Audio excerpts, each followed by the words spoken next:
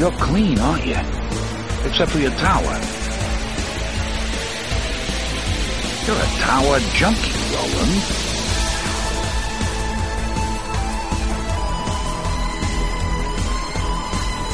Hello and welcome to Tower Junkies, presented by ObsessiveViewer.com. Tower Junkies is a podcast celebrating the work of Stephen King with an occasional focus on his magnum opus, The Dark Tower series. We discuss the themes, characters, and mythology of the series in Palaver episodes, and review the books and comic series in Kef episodes. We also discuss non-Tower King novels, TV and film adaptations of King's work, and the latest news about all things that serve the King.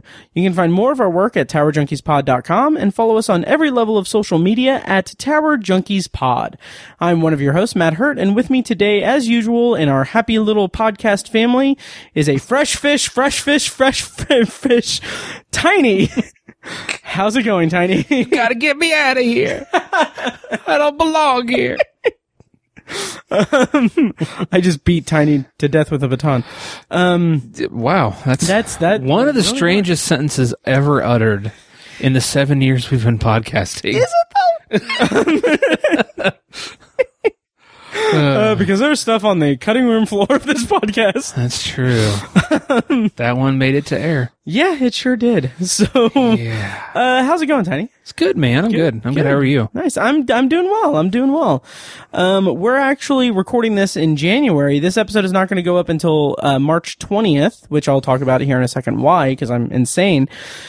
But I will just say, today on the podcast, we will begin tackling, in a series of podcast episodes, Stephen King's collection of 4 novellas. It's 1982's Different Seasons. And like episode series we've done in the past, we're going to dedicate an individual podcast episode to each novella and the respective adaptation when that applies. However, given the theme and the title of the collection, and all of the stories like subheading or subtitle, we're going to release each episode of our Different Seasons series on the first day of each novella's corresponding season. So, I'm sorry. This is so Matt Hurt. It really is. So, since this episode will be released on March 20th, happy spring, everyone! Today on the show, we're going to be covering the novella Rita Hayworth and Shawshank Redemption, and Frank Darabont's 1994 adaptation, The Shawshank Redemption. So, Tiny, are you excited about this weird project I've assigned for us, or am I being obtuse? I wish I could think of something really quick to come up with it. I can't. I'm really looking forward to it because these are like big tentpole stories of the Stephen King-averse that I've never read. I had never read Shawshank. Yeah. I've never read The Body. So I've never read Apt Pupil. So, I'm looking forward to these. Yeah. Nice. Yeah. I'm looking forward to it too, because I said probably on a previous episode that, I hadn't read Different Seasons until like Christmas time of last year when I was undergoing COVID isolation and battling COVID symptoms. And like, I just went on a tear just listening to audiobooks of Stephen King's, short story collections in chronological order. So that was the first time I listened to read Different Seasons, and man, I'm really excited for this because I'm an idiot and I had planned this all out for 2021. So yeah.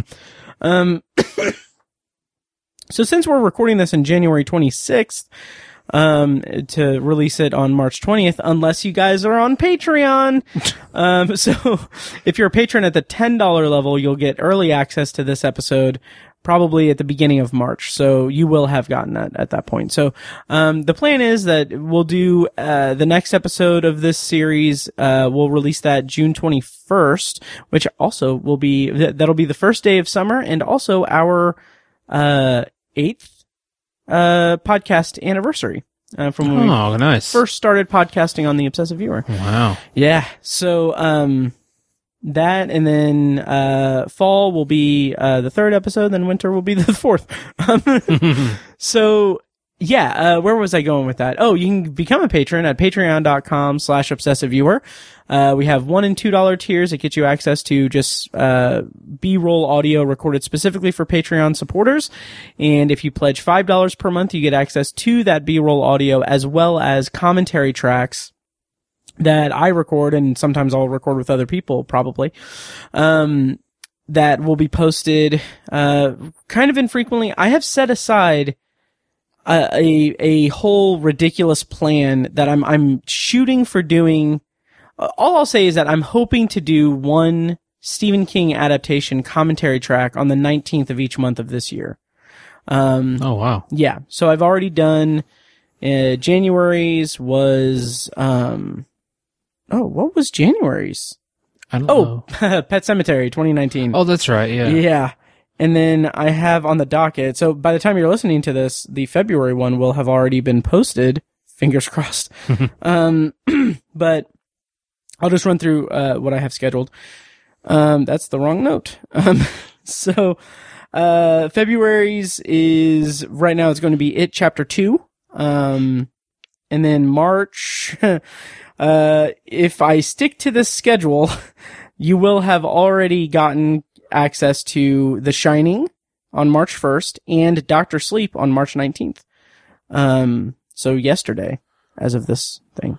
Wow. Yeah, and then more to come throughout the year. I'm really excited about that. That's cool. Yeah, and I think also, Tiny, I don't know how you feel about this, but what I think I'm going to do is, since I'm doing hopefully three commentaries each month, at the end of the year, I'm going to pick I'm going to pick 3 of those cumulative commentary tracks and just release them as an episode of each podcast. So I'll cool. pick one from the Stephen King adaptations and release it on the Tower Junkies on Christmas Day. Just spoiler alert, guys. Okay.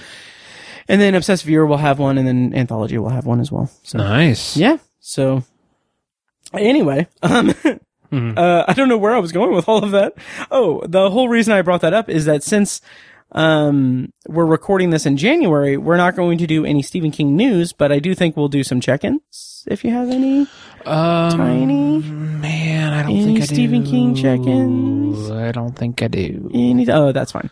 Because we're going to talk about it in the episode. So. Oh, yeah, that's right. Yeah. I do have 2 just brief things. Okay. One is that was something that I've been doing this year since I started listening to the short story collections, is on Twitter at Tower Junkies Pod. I will do a threaded tweets of anytime I listen to a short story collection, I'll make a thread of tweets where each tweet is my brief thoughts on each individual story, usually accompanied by a GIF that in my brain I think is funny in the way that it relates to the story, but probably in practice just goes unnoticed, as it should. So yeah, check that out at Tower Junkies Pod. But on that note, as of today, January 26th, I have started Hearts in Atlantis. Oh, cool. Yeah. Tiny, have you read Hearts in Atlantis? Not at all. Okay. Are you familiar with the structure of it or how it is? I know basically nothing about it. Oh, that's interesting. Okay. Is it short stories? It is yes and no. So It is a collection of 2 novellas and 3 short stories. And from what I understand, they're all kind of interconnected, but they're separate. So it's like the first one takes place in 1960, I think, and then the next one will be 1966, and then all the way up to 1999. And so from what I understand, it's a sprawling thing, but the first novella in the collection is the one that I'm going to finish tonight after we record. But it's Low Men in Yellow Coats, which is directly tied to the Dark Tower series. Low Men, yeah. Yeah, and it's basically Ted Brodigan's story that I can't remember if he recounts this exact story or the aftermath of it or whatever, but in the last Dark Tower book when he has that long palaver with the quartet. So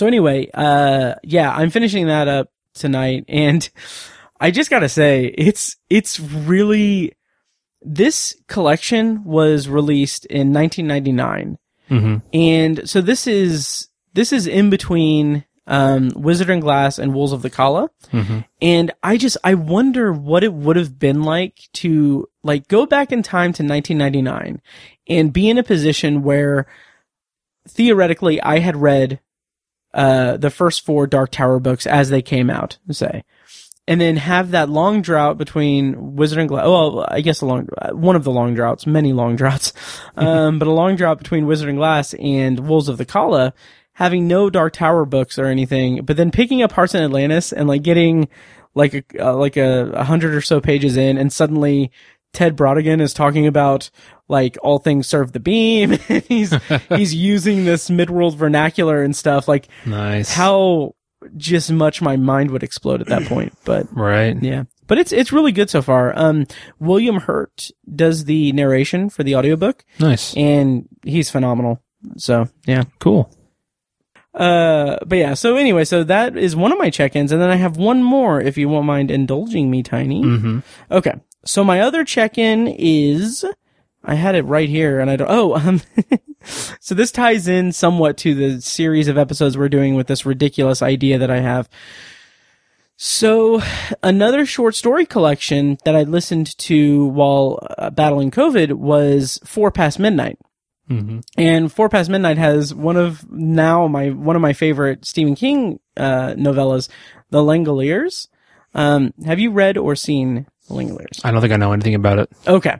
So I'm not going to say anything about it because I can't remember if I've said it previously on the show, but I will say that I have watched half of the TV miniseries. Yeah.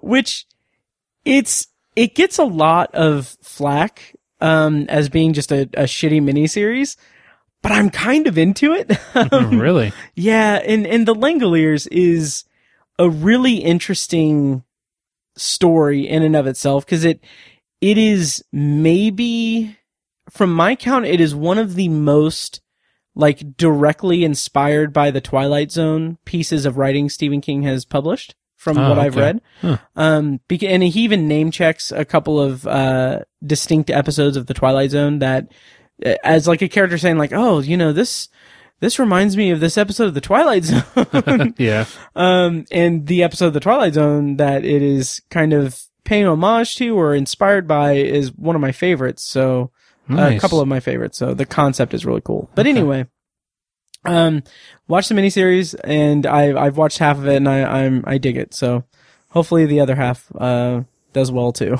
Cool. But on that note, 4 Past Midnight. So we are embarking upon our different seasons episode review series on the podcast, in which we are going to be discussing each novella in the collection throughout the year, because 4 seasons equals, 4 different times we can release it. So there's going to be months where we don't cover different seasons. But I was thinking next year, 4 Past Midnight, 4 different novellas, we can do the same thing. Oh my God. So if you're looking forward to us covering the likes of the Langoliers, you're going to have to wait another Langa year. Jesus. Was that whole thing just a setup for that joke? Pretty much. God damn it. Pretty much, but I am completely honest that we're going to be doing the same thing for 4 Past Midnight next year. More like a long year. I'll accept it. I'll accept it. Oh my God. Okay. No, that's fine. I mean, we can do that next year. Yeah. Nice. I'm excited because the 4 Past Midnight is an interesting, and I'm sure I've said this before, but it's interesting that Different Seasons is a collection of novellas that is decidedly un-Stephen King-y.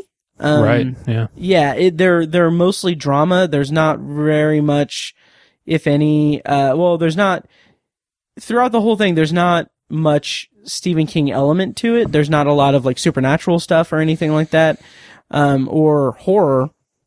But it's interesting because 4 Past Midnight is the same kind of thing in that it's a collection of 4 novellas, but it's like those are horror novellas. Okay.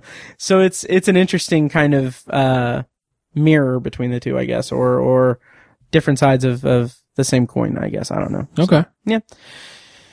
So yeah, and then I think either full Dark No Stars or Just After Sunset, I think Full Dark No Stars, is a collection of 4 novellas. I don't know what the fuck they are, but so we'll see. That one's not that old, is it? Like, no, that one's fairly recent. Yeah. But we'll cover those in 2023. Stupid. No, it's all right. Yeah. Okay, so shall we get into our review of Rita Hayworth and Shawshank Redemption and the Shawshank Redemption? Yes. Okay. I'm Andy Dufresne. Wife-killing banker. Why'd you do it? I didn't, since you ask. You gonna fit right in. Everybody in here is innocent. Didn't you know that? Hey, what you in here for? Didn't do it. Lawyer fucked me. So, as we said, this collection of different seasons was published on August 27th, 1982 by Viking Press. And, we're going to be covering the novella of Shawshank and the movie Shawshank. So, first off, before we get to that, I just want to say briefly, like, what our history is with both the novella Rita Hayworth and Shawshank Redemption and Frank Darabont's movie. So, Tiny, you said that you had never read the novella, correct? Correct. Yeah. Okay. And I had never read it until this past December, so that covers that. How about the movie? What is your history with the Shawshank Redemption? It's one of my favorites and has been for years. I think our generation really, I don't think we cemented the cult status of it, but I think our generation always considered it a classic, like an instant classic kind of thing. And I think from the time I was a kid, I was 7 when the movie came out. From the time I don't think I saw it in 1994, but I probably saw it when I was like 9 or 10, something like that, maybe. Yeah. Ever since then, I've loved the movie, and I've probably seen it at least 10 times. God, that's awesome. At least. But it's funny, like I hadn't seen it. It's probably been 10 years since I've seen it. I couldn't tell you the last time I watched it because I feel like I just had it memorized, Yeah. So most of my experience seeing the movie, I don't think I saw saw it as a rated R movie. Oh yeah. Until I was in like my teens, because we would always watch it on like TNT or like TBS or something like that. And it's one of those movies where you'd see it and you'd be like, oh, I'm watching this movie now. Right. So that's how I saw it so many times. I think maybe I had seen the rated R version before that, but I don't recall. But watching it this time, it kind of hit me like, oh, this is pretty much a solid, like a truly rated R movie. Yeah. But I didn't really have a memory of it like that, I guess. But yeah, because my parents wouldn't let me see rated R movies till I was like 13. Oh or so. Yeah, that's right. I mean, it was a while. So anything that I saw that was rated R was either like on like a TV edit or like I had to sneak it or see it at a friend's house or something like that. So that's interesting. Yeah. So, but I've considered it one of the greats for a long time, like probably a top 20 movie of mine, and I'm really glad we're revisiting it now because I haven't seen it in so long, and it really rekindled just how great I think it is. Nice. And same here. I saw this movie. I don't remember the first time I saw this movie. I think I was older than you were when you saw it. I was probably a preteen when I first saw it. But this is one of those movies that it was talked a lot about on the internet as like one of the greats of all time and everything. Right. Yeah. So like it's one of the ones that I really sought out when I was cultivating my nerdy, snobby film snob persona as a teen. But I've also lost count of how many times I've seen this movie. I mean, I've seen it so many times, but I will say that since I have records of all the movies that I watched going back to like 2007, I have logged it a total of 5 times. And the last time that I saw it was actually in 2015. Okay. And it's funny, one of those times that I saw it, I think in 2011, this is such a dumb anecdote or such a weird thing, but like in 2011 or maybe in 2015, there was some some like cultist or cult leader or something that was like, the world is going to end on May something 2011 or whatever. And like it got a lot of press, and like people were like, this guy. Oh yeah, I think I remember that. Yeah, and like I didn't have anything going on that day, so I was like, you know what? Obviously the world's not going to end, but I'm like, if it was, what's the one movie that I would want to watch? Like, what's the last movie I would want to watch before the world ended? Mm-hmm. So I watched The Shawshank Redemption. Nice. Yeah. Good choice. Yeah. Oh yeah. It was great. So yeah, and it's it's a good one. On my top 25 favorite movies of all time list, it is sitting pretty at number 12. Nice. Which honestly seems kind of low. Kind of wish it would have been higher, but I mean, a lot of good movies out there. Yeah, there are. Like, I mean, it's below Psycho and Back to the Future and Jurassic Park, so right. I mean, some pretty heavy hitters. Well, I'm glad you mentioned the internet thing, because I feel like that's what really, for me, like made me realize how loved the movie was. Yeah. Because like you go to IMDb back in like 2006, and it was it number 1 on IMDb Top 250 for like a long time? For a while, yeah. Yeah, and I think it's still I haven't looked. It's like a top 10 probably still. Probably. I would assume. But I remember thinking like, wow, really? People like think it's that good? Like, yeah. And I thought it was a top 10 IMDb movie. Like I totally did, but I was so surprised that so many other people felt that way. Me too. And so I feel like the internet really boosted the cult classic following of this movie. Yeah. And, we're the internet generation. So I feel like, when this movie came out in theaters, people our age didn't go see it, right? Right. It was, Gen Y or whatever. Probably, sure. Whatever the generation. Yeah. Not X, it's Y, I think. Is it? No, I think it's Gen X. Is it Gen X? Yeah, I don't fucking Gen know. X, and then they don't matter. Millennials. They're not us, so. I mean, they might be patrons. I don't know. I kid. Yeah. But anyways, it was Gen Xers who went and saw this when it came out in the theaters, and it was appreciated to an extent in its time, but I feel like it was really elevated by millennials because we were the ones who talked about it on the internet a lot. And it was snubbed on the Oscars as well, because it was up against like Forrest Gump and Pulp Fiction and like a lot of heavy hitters that year. So. It was a hell of a year. Yeah. Oh yeah. But let's table the discussion of the movie and talk about the novella. Right. Yeah. So one of the things that struck me about reading the novella. Let's go into this. So first of all, we are going to be spoiling. I think we should just do spoilers for the novella and the movie, just to make it easier from the outset. Right. So if you haven't read Rita Hayworth and Shawshank Redemption or seen The Shawshank Redemption from 94, check those out and then come back and listen to us. So we're going to go spoilers on, and here we go. Our introduction to different seasons, the novella collection, Hope Springs Eternal, Rita Hayworth, and Shawshank Redemption. So, Tiny, the thing that really struck me, this was when I read / listened to Rita Hayworth in Shawshank Redemption. What struck me was that this was the first of the 3 big Frank Darabont adaptations where I read the first time reading the source material of that. So as of this recording, I have not read The Green Mile.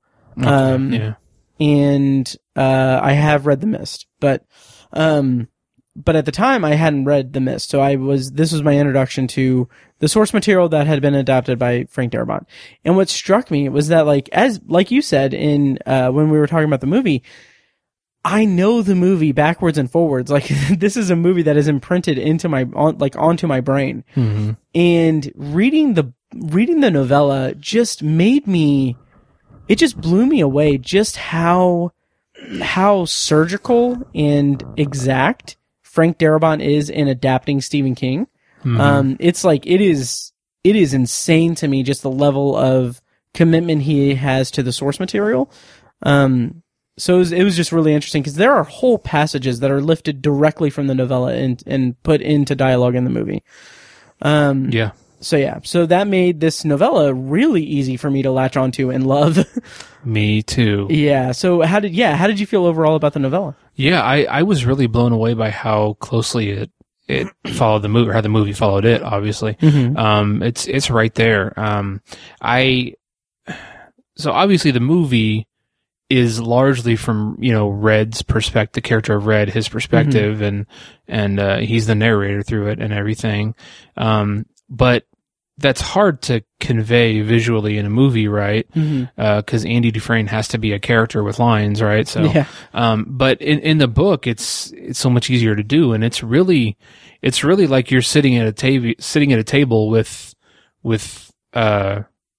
Red, and he's telling you a story. That's what it feels like, and it's that perspective is so cool. I feel like if this was a different perspective, and we're just and Red just happens to be his friend in the story, and he's an ancillary character, and we're in Andy Dufresne's head the whole time, I feel like it's a completely different story. Yeah. And so much of the mystery is removed, and the mysteriousness of Andy Dufresne as a character and as a person is just so much different.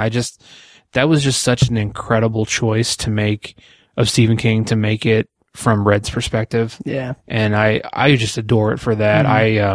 Like you were saying, we know the movie backwards and forwards, and so we're super familiar with the story, but it felt so new listening to the book and reading the book, because it's such a faithful adaptation, the movie, but I don't know, it was just so fun to listen to it. I was really into the story. Like I listened to it in basically one day. Oh, nice. Because I was like doing some mundane work at work, and just had my earbuds in, and like, I'm going to just keep listening to this while I'm working, because I almost never do that at work. Oh, really? I never listen to books. Occasionally I'll put on some music, but I like to concentrate. I feel like the music throws me off. Oh, yeah. So I rarely do that at work, but that day I was like, I can't stop listening to this. I'm really into it. So yeah, I really adored the novella. It was great. Me too. And to your point about the kind of brilliance of having it be completely just Red recounting the story of Andy Dufresne, that makes it like it keys you into really buy into this legendary status of right. Andy. Like he's like, Red is recounting not only the trials and tribulations of his friend, but also just this legend of Shawshank. And it brings this interesting kind of dichotomy at play, because Andy is described throughout the entire novella as just kind of an ordinary guy. He's a tall drink of water, but he's just, I don't know. Anyway, he's just a kind of unassuming guy, but we're being told this story through the lens of a person who knew him, and after he did the unthinkable in escaping prison, and it has this interesting tightrope of recounting this legend, and not obviously we know what happens, but going through it, we don't know exactly how it happened, or like, it does a great job of concealing it for the audience as to like what happens at the end and everything. Even for people who know the story so well, I still got that kind of sense of suspense and nerves about it, I guess. Totally. One thing that really jumped out to me about the character of Red is really, I think what makes the book so much fun to go along with is really just how honest Red is. Yeah. And what I mean by that is when he's, you talked about how this is really, it's almost like he's telling us a legend or a tall tale or a myth. It's like it has this mythical status to it.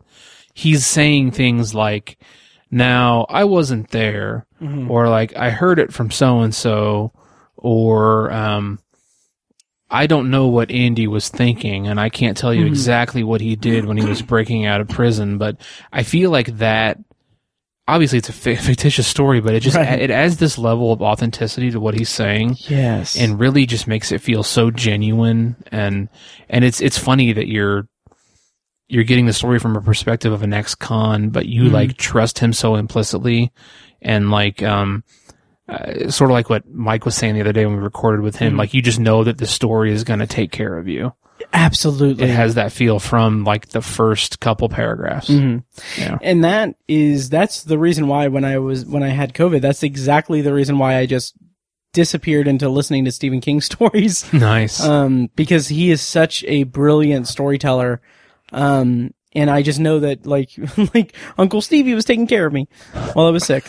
But, and that all ties into like this whole mythology or this mythos of this legendary prison break, of Andy, all plays into that theme of hope, and like the subtitle being Hope Springs Eternal. And just, you really get that sense from the story that Stephen King is telling the story about this man who became larger than life in this prison community and gave hope to like the absolute hopeless and the hopeless and incarcerated, essentially. And it just paints such a vivid picture of just this hopeful kind of story that disappeared into legend. Like when he talks about the tarring the roof of the license plate factory, like he even says, like, you know, there was a handful of guys up there, but you know, as the years go on, like now there's like 200 people up there who saw it. Yeah. Which I want to highlight that moment in the novella, because the way that King writes The Guard, Byron Hadley, I like re-listening to it in preparation for this. It really struck me just how brilliant of a storyteller and how brilliant of a writer Stephen King is. Because he goes through this whole passage where he talks about Byron Hadley as this person who is constantly just has a chip on his shoulder, and he, his answer anytime he's asked that philosophical question that everyone is asked at some point in their life or when they're kids is always half full. He always views it as half full. Every single thing that happens to him is a plight against him and everything. And just the way that King writes that section and just describes this character, it gives this just complete three-dimensional image of this character in such a distinctive and vivid way. And that's that's absolutely one of the reasons why I think why he's my favorite writer, and also why I think that he is so much more than just a popular fiction horror writer. Because he taps into the humanity of the characters and expresses their flaws in such a distinctive way that just brings them into such a three-dimensional space that it's just awe-inspiring to me. So, yeah. I agree 100%. Nice. And even Hadley's basically a villain. Yeah. In this story. And in the story, he's kind of just a side, like he's not prominent. Yeah. Right. Not as much as the movie. Right. But yeah, like he's a much smaller character in the book, but he's given so much description, and he's so well realized for such a short scene. Like that's in the book, that's his pivotal scene, and that's his biggest scene in the book. But yeah, he's given so much descriptive time and adjectives for such a small role. That's one thing I love about King as well. But yeah, it's funny. Again, such a small character. Part of the beauty of his writing is his characters are just so real, because I feel like I know we all probably know a character just like Byron Hadley. Oh yes, who's never satisfied with anything or just loves to bitch. Yeah, like me and my wife and I were just talking at dinner about someone she works with and someone I works with who fits that bill. Like they hate their job and they bitch the whole time, but they will never leave because they love to have that. Yes, and I feel I don't know if that's exactly what Stephen King was going for. I don't know with this character, but I feel like Hadley could fit that bill and play that role, and that just made me. That's exactly who I thought of when I was reading the book. But yeah, man, and then of course the way Frank Darabont adapted that scene and Brilliant. Byron Hadley played by Clancy Brown in that scene is just to a T perfect. Oh, 100%. Yeah. Beat by beat, line by line. I mean, just perfect. Like it's probably the easiest scene he's ever written. Right. I know. It's a 1-to-1 thing. Right. Like, yeah. It's incredible. I could literally just see him like looking at the book. Okay. like flipping the pages and writing, you know. Which that's such an we'll talk about the adaptation and everything in a bit, but it's just such an interesting, approach to adapting a piece of literature. Like it's so interesting to me, but we'll dissect that more here in a bit. Mm-hmm. The novella spans obviously a lot of time as does the movie. And as such, there's a lot of turnover in terms of like the guards and the wardens and stuff. There are several different wardens throughout this, story, and it's really good at, communicating that passage of time. And I think that that's very much needed, obviously, toward the end of the book, because that really sells the hopefulness and the triumph of Andy Dufresne's escape. So I don't know. How'd you feel about the passage of time throughout the book and the different interactions that Andy and Red had? I don't know if it's just because it's a visual medium, but I feel like I felt it more in the movie. Oh, that's interesting. Okay. Yeah, and maybe it's just because I've seen the movie so many times and I've only read the book once, but I feel like I felt it more in the movie. Not to take that away, or I'm not trying to levy that as a criticism against the book at all. Mm-hmm. But it is interesting. You would think it would be more effective in the book because, like you said, in the book, there's this turnover. Like there's at least 3 wardens, I want to say, in the book, and there's just the one in the movie. Mm-hmm. And then Hadley kind of comes and goes in the book, but he's there throughout the whole movie. Yeah.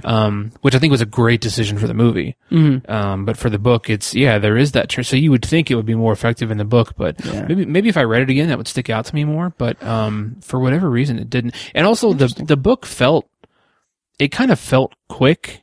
Mm-hmm. Again, it's not like he rushed anything. I'm not, it was truly a short story. Mm-hmm. And so whereas the movie is almost 2.5 hours. Yeah, that's true. Which is a little long for a movie, a lengthier movie. But yeah, I don't know. For whatever reason, I felt it more in the movie, I guess. Okay.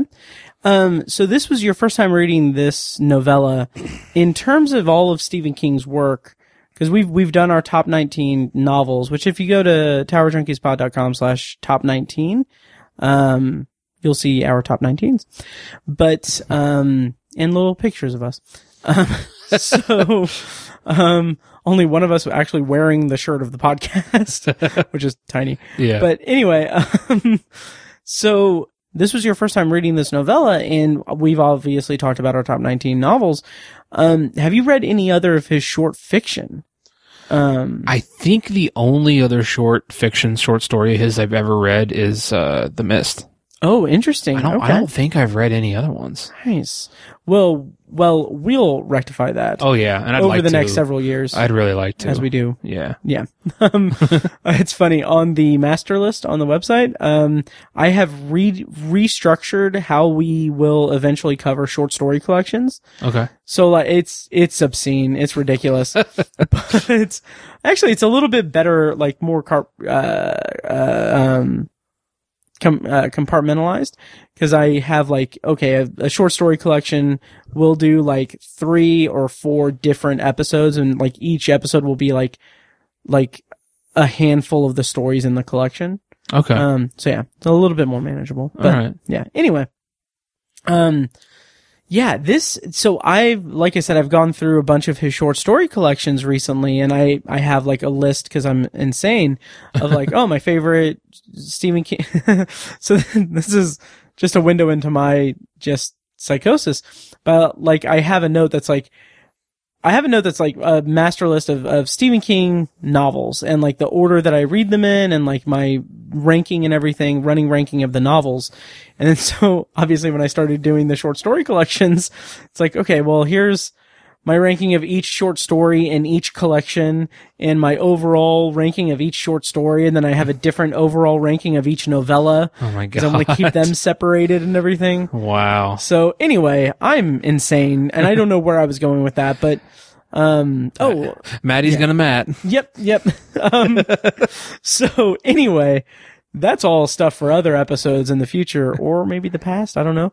But a question that I do have for you, Tiny. So this being one of the only short fiction pieces that you've read of King, do you, and maybe this is a little bit tricky to ask, but do you feel like this is an appropriate length for this particular story?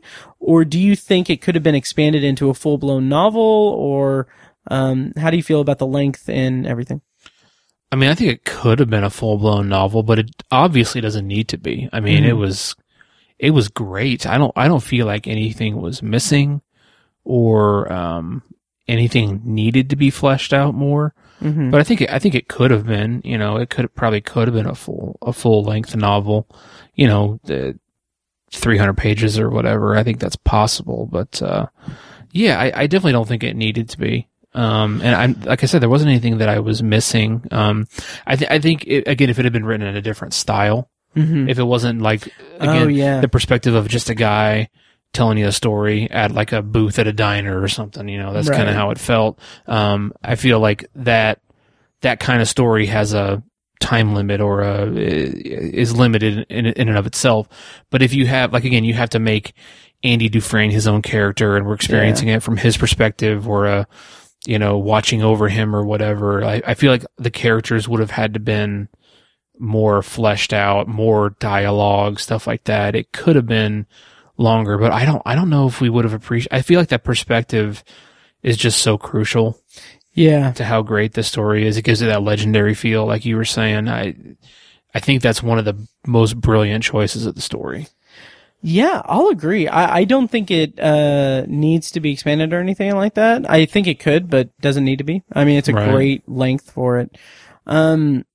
So the ending, the way that it ends, the escape and everything, something that I love so much about Stephen King's writing is just his commitment to detail in terms of the minutia of the ins and outs of different things. So, like the ins and breakouts of different things. But like he is such a well-researched writer that, like, even if like he's just going into minute detail and bullshitting his way through it, like if you read, I think it's either Skeleton Crew or Nightmares. It's Nightmares and Dreamscapes. Nightmares and Dreamscapes, the first story of that is Dolan's Cadillac, which I won't give away much about it, but I will say that it is a revenge story where the main character is plotting the revenge of this, against this gangster. And it is the most just batshit crazy kind of like, I'll say it, like this batshit crazy Wile E. Coyote and Roadrunner kind of thing. And like the level of detail that King goes into getting like the different things right and everything. Like he, in the afterword of that collection, he talks about how he sent it over to his brother, who is like, his brother works in a certain field that was applicable to this story. To some of the stuff in the story, but like, and he sent him notes and everything, so he incorporated that into it. But just like the amount of detail that goes into King's writing, and so like take that back to Rita Hayworth and Shawshank Redemption, where he's talking about how, and again, it's through the lens of Red, who doesn't know all of the information, but he's like, this is what I know, this is what I think, this is what's the legend, but it's just like maybe he was chiseling his name on the wall and just a chunk came out and that's how he started this idea. And then, and like he knew that at this time it was going to be, replaced with this type of pipe or something, or this type of concrete. So he had to accelerate and everything. It's like all of that stuff is superfluous to the story. Like we don't need the detail, but it enhances the overall story and solidifies it as more grounded in reality than anything, than it really in most cases has any right to be. Right. Like these stories in this collection are fairly grounded in reality, with one exception that we'll get to later this year. But here it's just it just enhances the overall story in such a significant way that he goes through that detail. So I don't know, I loved it. Nice. Yeah, I agree. Yeah. And then the kind of final part where I love the fake out at the end where Red is finishing his write-up and finishing his book report about Andy Dufresne's escape. And he ends it with just saying so that's all I know. That's the story and everything. And Andy, if you're reading this, look up at the sky for me and everything. And then I had forgotten how the novella ended. And then as I'm listening to it a second time, I'm like, is this how it ends? Oh God. And then he comes back and he's like, oh, hey, I got paroled and I'm on my way to Zihuatanejo. Just checking in. But yeah, I love that kind of false ending, that kind of, that different, it's like a fake out that we're building up toward this kind of overall story of hope and perseverance and everything and just a bleak thing. And then you get this fake out that King is going to just leave us hanging. But then we get the kind of just the very satisfying and even somewhat ambiguous ending of Red going to find Andy. And it's so satisfying. How'd you feel about the novella ending? Yeah, it was fun. I liked that too. I kind of forgot that was the perspective that he was writing it out the whole time. Me too. Yeah. I thought it was fun. I had the same thought as I was coming to the end. I was like, oh, that's how we ended the book. All right. Yeah, that's a little different, but, it plays on the theme of hope. And I feel like the sort of ambiguous ending where he doesn't specifically walk up to Andy and shake his hand, right? Like we see in the movie. I feel like ambiguity is sort of synonymous with hope, right? Hope is opportunity, right? There's this could happen, this could totally happen. I could totally meet the love of my life at this thing, or I could totally get this job during this interview or whatever. Yeah. It's all about opportunity. And I could totally buy this couch without any hassle. No, that's a dream. That's not real. Yeah, no, it's not reality. That's never going to happen. No, that's... Fuck Ashley Furniture. So... Just dash that dream against a rock as hard as you can. Nice. But time it with the thunder strikes so no one hears you when you're doing it. Hey. But no, yeah, I like the ending as well. Yeah, it was cute.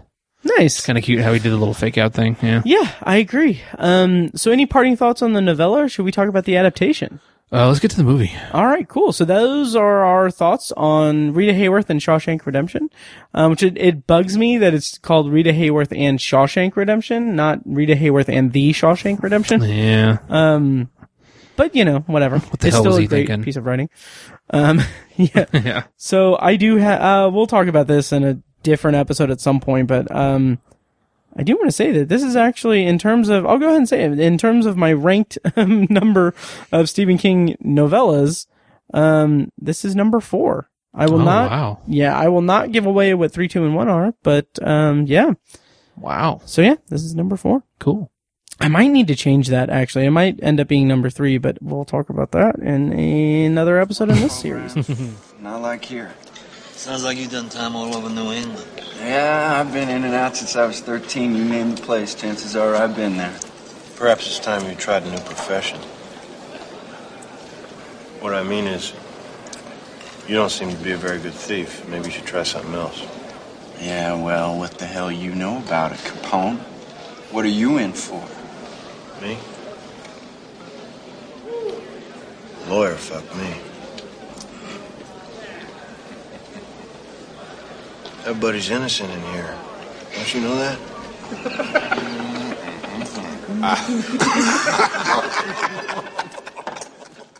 So Frank Darabont's 1994 adaptation of The Shawshank Redemption. So this movie obviously stars Morgan Freeman as Red and Tim Robbins as Andy Dufresne, Bob Gunton as Warden, Warden Norton. Yeah. And just a bunch of great kind of character actors, like William Sadler as Haywood, Clancy Brown, who we mentioned, as Hadley, Gil Bellows as Tommy. I like his performance always stuck with me. Yeah. And just in a lot of repeat actors from like other Darabont movies, like Jeffrey DeMunn. Mm-hmm. Yeah. Yeah.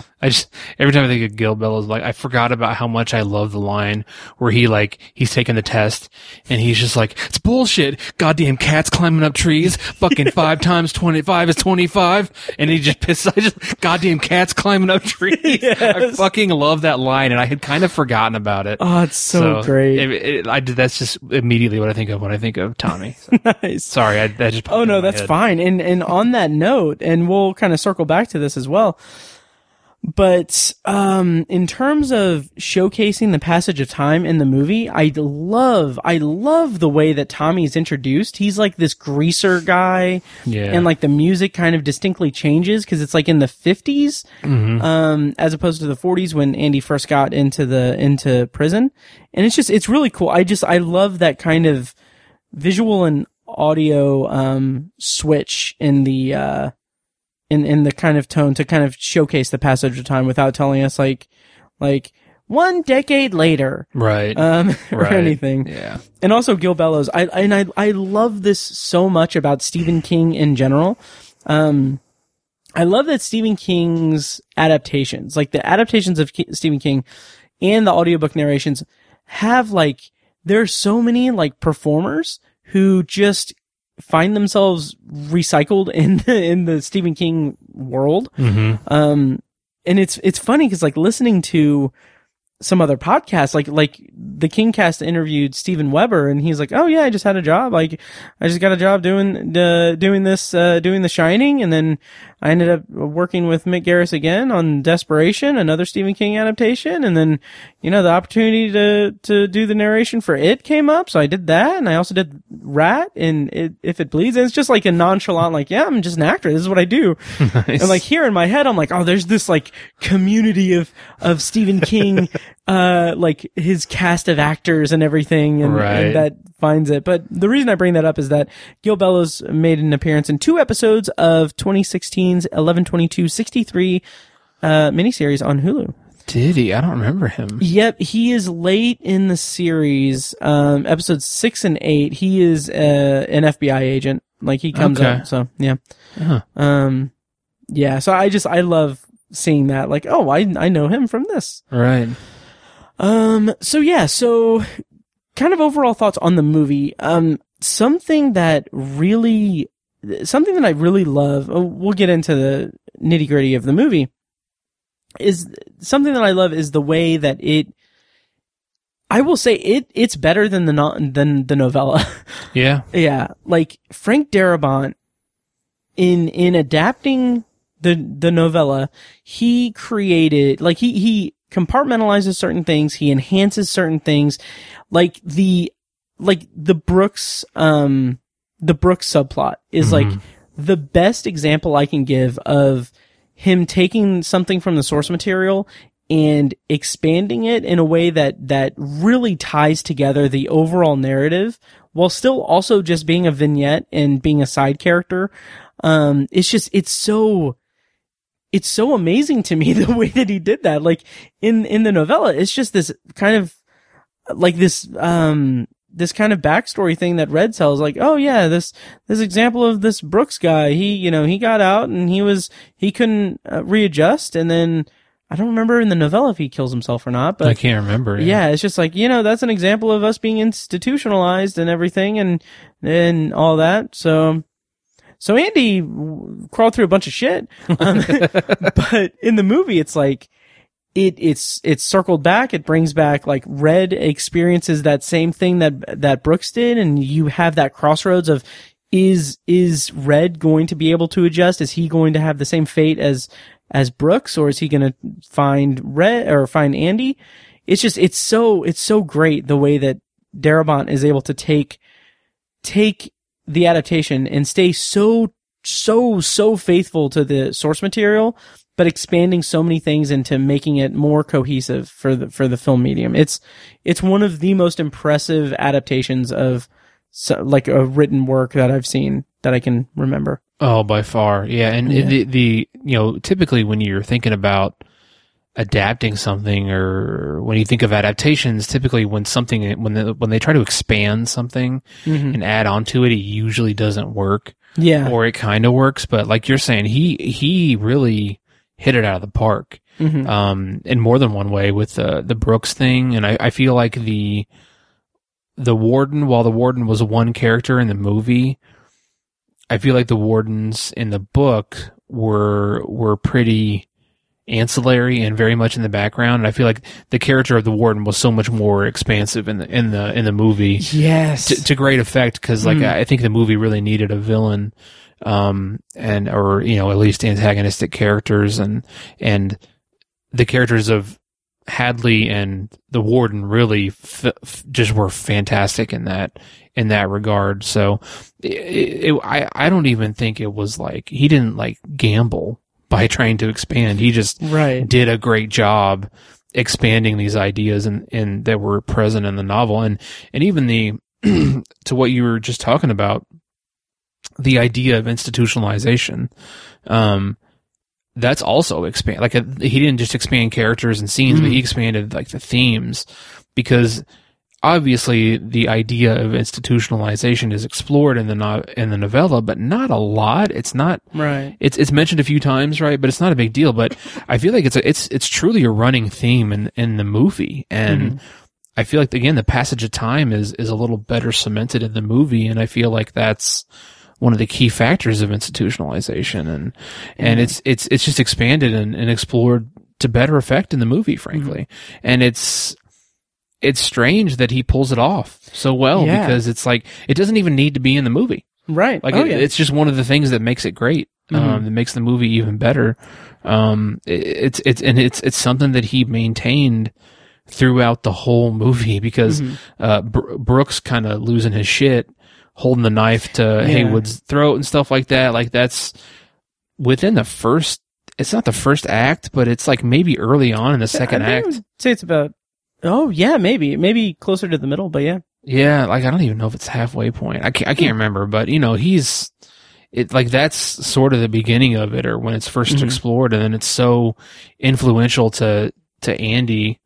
Deciding whether or not he's actually going to try to break out, and then obviously when Red gets paroled, all that stuff, it's such a cool theme that he kept running throughout the movie that it was an incredible expansion on the novella.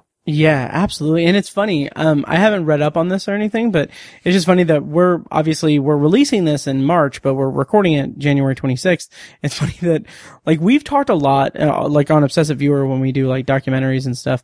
You and I have talked a lot about, the idea of like for-profit prisons and like all of that. And it's funny, like today, President Biden just like said something or like, did something about he wants to get rid of like for-profit prisons, like the for-profit prison system and everything. I don't know the specifics of it. I'll dig up a link and put it in the show notes. But anyway, it's funny. Brief tangent that this is something that's always stood out in my mind anytime I watch a Frank Darabont Stephen King movie. So any of the like three, but really anytime I think about Frank Darabont and the strength that he has at adapting Stephen King. I don't know if you know this, but some time ago, I don't know when, but Stephen King is quoted as saying, Frank Darabont did come to me, and I know Frank from before either of us had a pot to piss in. Frank said, gee, I'd like to do Dark Tower. And I said, Frank, give me a break. You've got The Mist, The Monkey, which is a short story from, I think, Skeleton Crew that obviously was, I assume, never been made. But you've got the prison stories. Stop putting so much on your plate. And I'm like, can you imagine? Oh, fuck. If, like, instead of The Walking Dead, Frank Darabont made The Dark Tower. Yeah. Yeah, man. Which, as a quick side tangent, is he like kind of done? Like, he's not a young man anymore, Right. Yeah. Yeah. So, it's every time I think of the title, Shawshank and all that, like, I know you weren't a fan of this show, but, Frank Darabont made like, I want to say 2 or 3 or 4 episode appearance as himself. Oh God. On, Entourage. Fuck, I kind of forgot the name of the show for a second. So hopefully a lot of people do. Yeah, that show. It's a shitty show, but it was funny because shocker, Vinny was thinking about doing a movie with with Frank Darabont. It's the plot of every fucking episode. Right. So Frank Darabont made appearances as himself, and he. Okay. Like during the episode, Vinny had a stalker or some shit. I don't fucking remember the context, but Frank Darabont, like as himself, like the character of himself in the show was like, you got to be careful with those stalkers, man. Like one time I had this guy who was like sending letters to my house or something. I don't remember verbatim what he was saying, but he's like, this guy was sending letters to my house or leaving messages on my phone saying he wanted to Shawshank me in the ass. He just delivered it so seriously, and I remember like laughing my fucking ass off. Just his delivery is so funny. Like you can probably YouTube it or something. Yeah, but it was just really funny. Every time I think of the title, I just think of him saying he wanted to Shawshank me in the ass. It just made me laugh. I just always remember that. I think I might have a stalker. Well, we don't know that yet. Stalker? Not good, man. Listen, after Shawshank came out, I got all these letters from convicts. Most very complimentary, but there was this one guy sent me like 50 letters saying that when he got out, he was going to Shawshank me in the ass. Who couldn't love that movie? Oh, that's good. I like. I'll try to find a link. If I can find a clip of that, I'll put a link in the show notes. But man, just in retrospect, it's funny. Like, why didn't they do more comedy on Entourage? I know, right? I have one good memory of that show. Yeah. God, I hate that show so much. In retrospect, it was a bad show. Oh yeah. God damn it! Oh yeah. Oh, that fucking music. Oh yeah. Jesus Christ. One of my favorite bits in the very, very early days, like in the first like couple hundred episodes of Comedy Bang Bang. So back in like 2010, Scott Aukerman would do like a segment where it's like he would do, quote unquote episode recaps of Entourage. And he would play the theme music, and it would just be like very elongated theme music, like the whole thing. And then he'll say, "This week on Entourage," and then do like a drum roll, and he's like, "Vinny got Facebook," and then that's it, because that's all that fucking show was. Oh my god. So anyway, Shawshank Redemption. Yeah. Something that I really, really love about the adaptation, and another example of kind of the brilliance of it, is that, and this is very evident in the book, but I feel like Darabont really takes it to another level, that, and maybe it's because of the format of the book versus the perspective, just the kind of straightforward narrative of the movie, but the friendship between Andy and Red is like this is a movie about hope, but also just about just friendship in just general. Mm. And like, I love that about it. And like, it reaches a point where, so I mentioned the commentary tracks on Patreon. Shawshank is on the list, and like I'm like wondering if when I get to the recording that commentary, like, am I gonna cry on a commentary track? Because by the end, when like we get the zoom out of them on the beach and they're walking up and we see them hug, it's like, just like in the build up to that, like gets just gives me so much joy, and like it just fills me with so much just happiness, that I like cry happy tears, at it. It's just such an emotional, powerful kind of thing. And the overarching thing of the whole movie is this friendship between them. And that's even enhanced by the fact that, one of the other kind of changes or enhancements that Darabont does to the story is that he doesn't just make it about Red and Andy, but he has like this gang of lovable convicts that act as like their extended family and their happy little family in Shawshank. And they're throughout the entire movie. And it's just this very interesting sense of community and friendship that permeates throughout it in the like bleakest place imaginable, like the coldest and bleakest place of just prison. It's really spectacular. How did you feel about the kind of themes of friendship and community in the movie?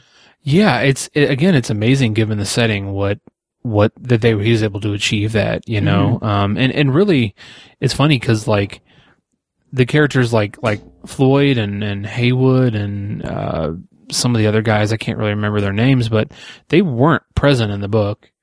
Right. They weren't in the book like at all.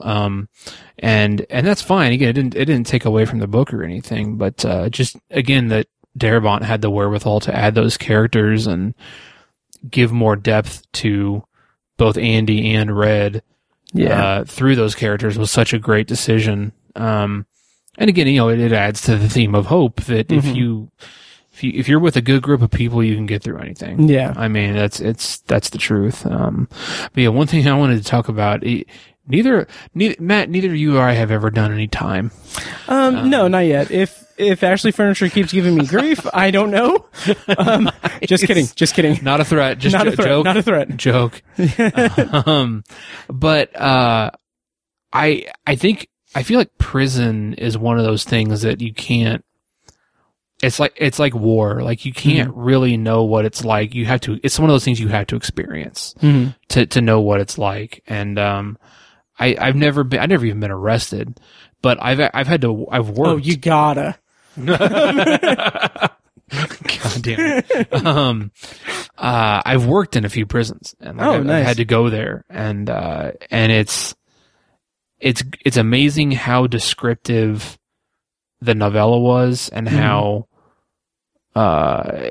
visually representative the movie was, based on the snippets of prison that I've experienced. Like prison. Did you pass by was it like a Shawshank prison, or was it like? Well, it's funny. So the one that I've been to is here in Central Indiana, and it used to be, actually two of them. I think they used to be Army, Federal Army. They're like Indiana Reserve, Army Reserve bases or something like that.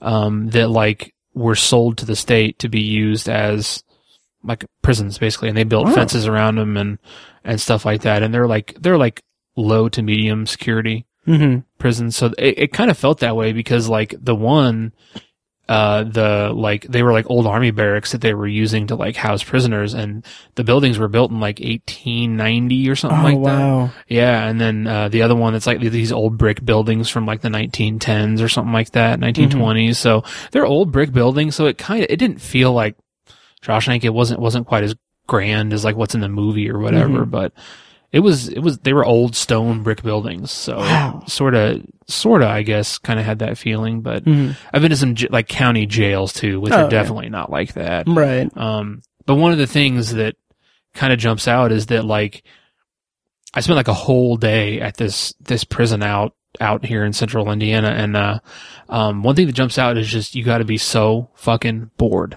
Oh yeah. There's a TV, but it's playing whatever's on. Oh and yeah. You have to put on headphones to hear the sound.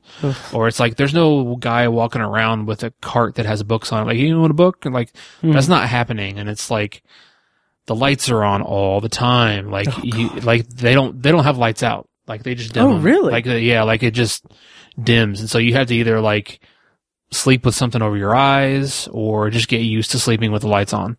Jeez.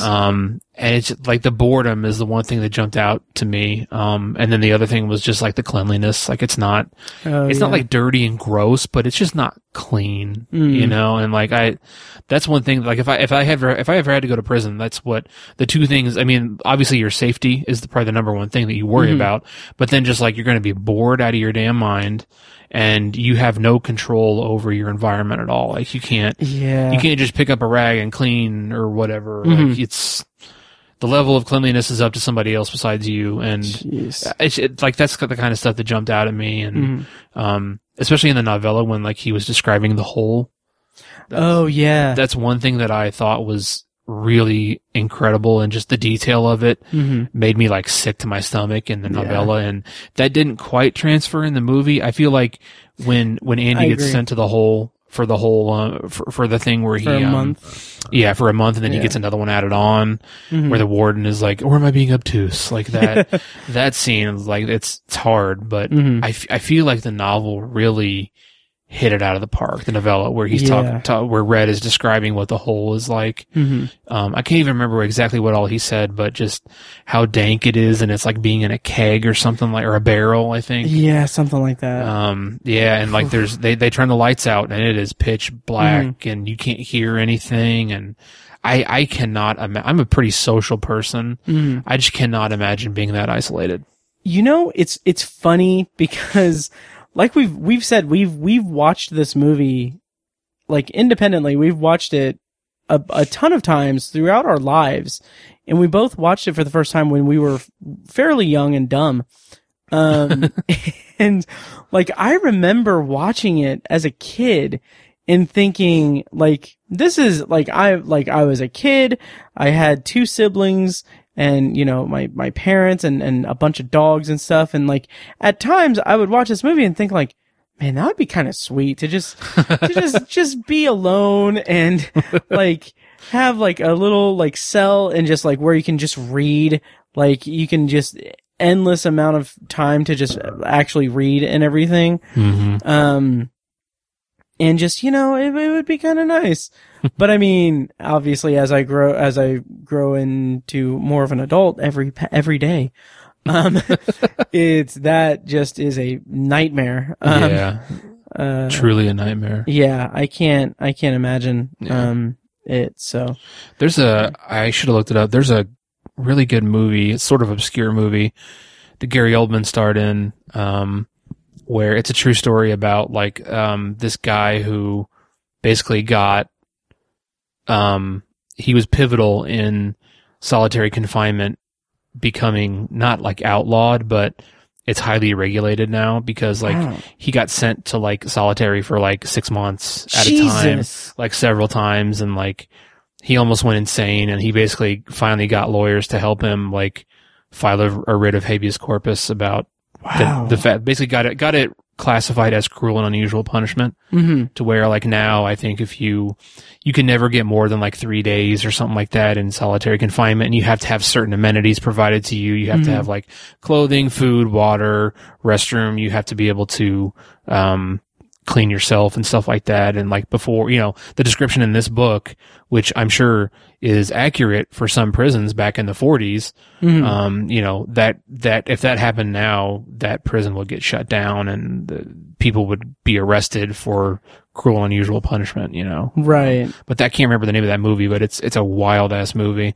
Like from the late 80s or 90s or something like that. But yeah, just thinking about stuff like that Harry Potter and the Prisoner of Azkaban? The Dementors. No, what does he say?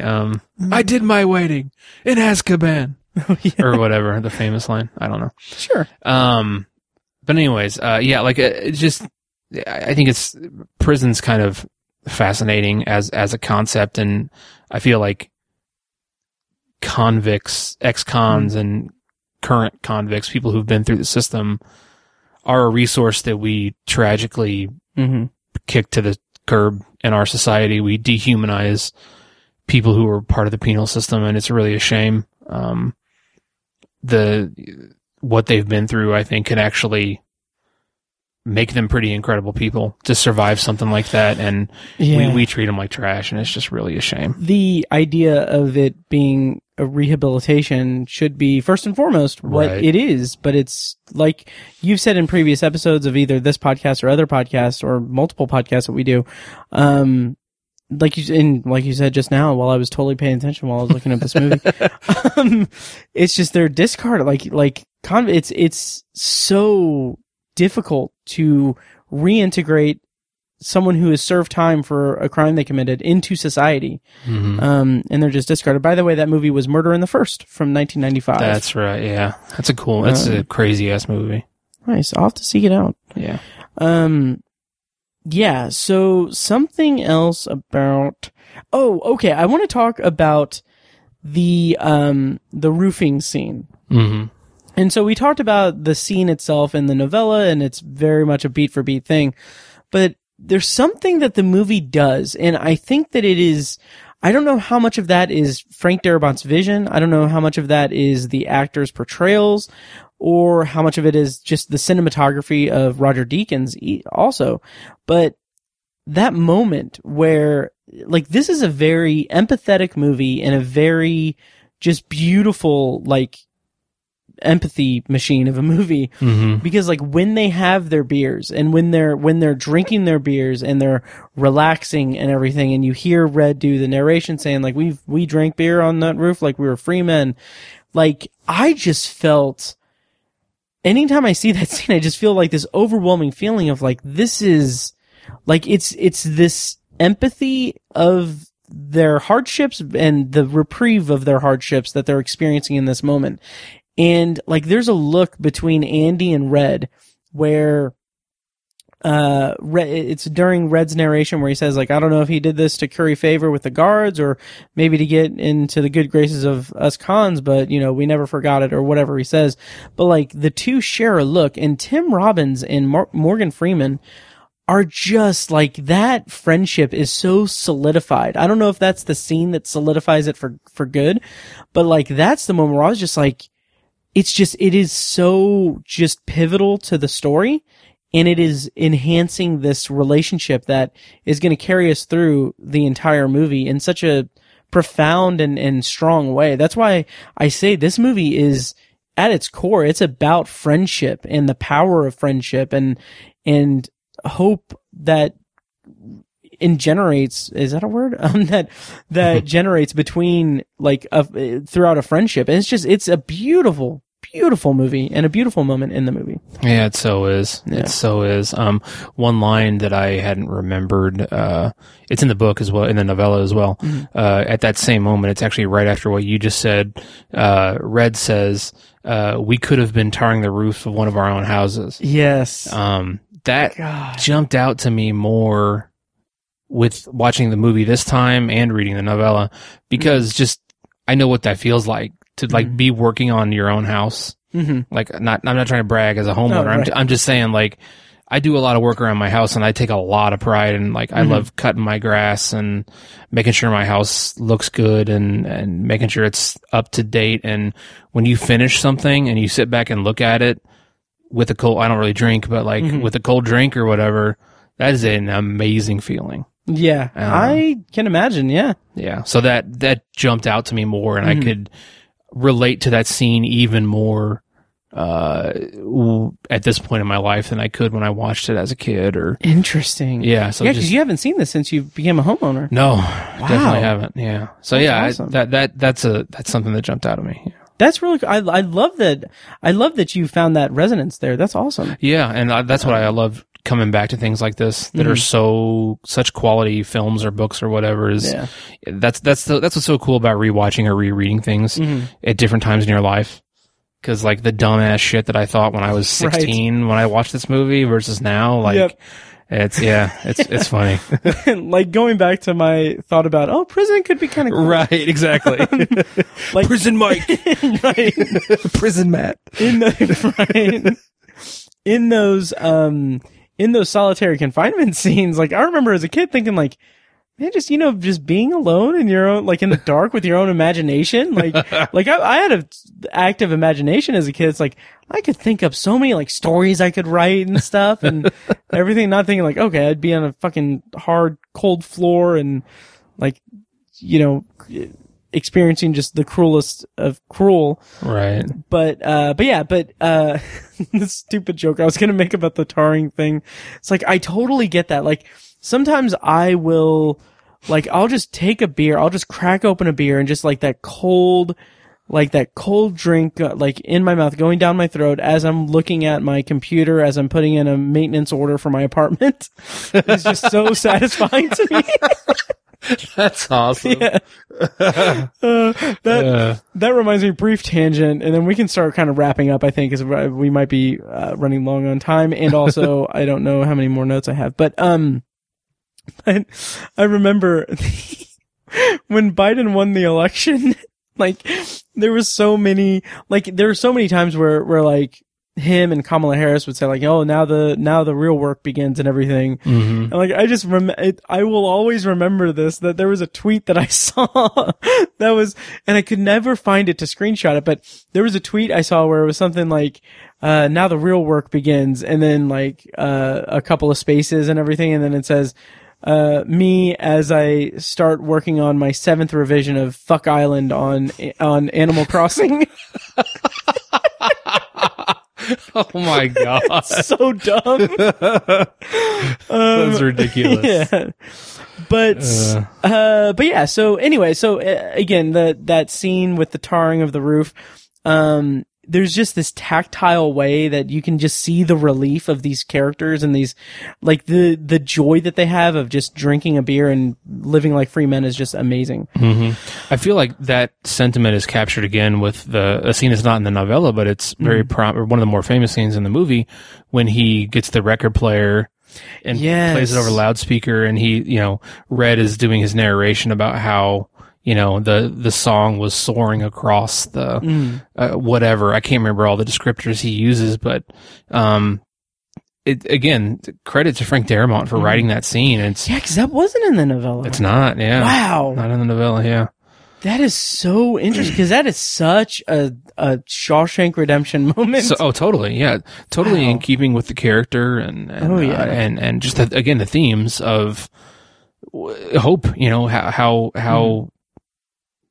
how hope can completely transport you, and these tiny. Another cool thing about hope, briefly, is the way it's depicted in the novella and the movie is that they get these tiny, tiny little nuggets. Like that's like in that part of the movie when he plays that song. It's probably like they probably get a minute or 2 or maybe 3 minutes of that song, and that's it. But it holds them over, if you will, for years, and they every time they relive it, or they when they're in the mess hall and they're telling stories about Andy, they'll tell that story and it gives them hope and it makes them feel good again. And it's like it's funny how these tiny little things can do.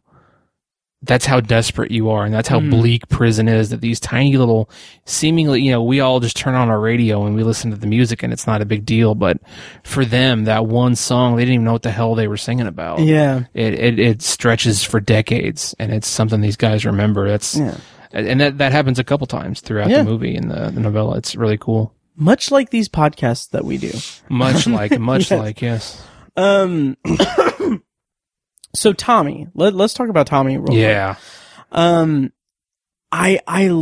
think it is just a master stroke that Darabont took this kind of this subplot from the novella and created in it this, like, he tied it in so significantly to the villain of the movie of being both Hadley and Warden Norton. And he makes it just, these are evil characters, right? And he creates such an immediate evilness in these characters by having Tommy be killed by them, and it's amazing, just a show of force and a show of power over Andy at his most down moment. I just thought that was just a brilliant move in terms of adapting the story, because that's not what happens in the book.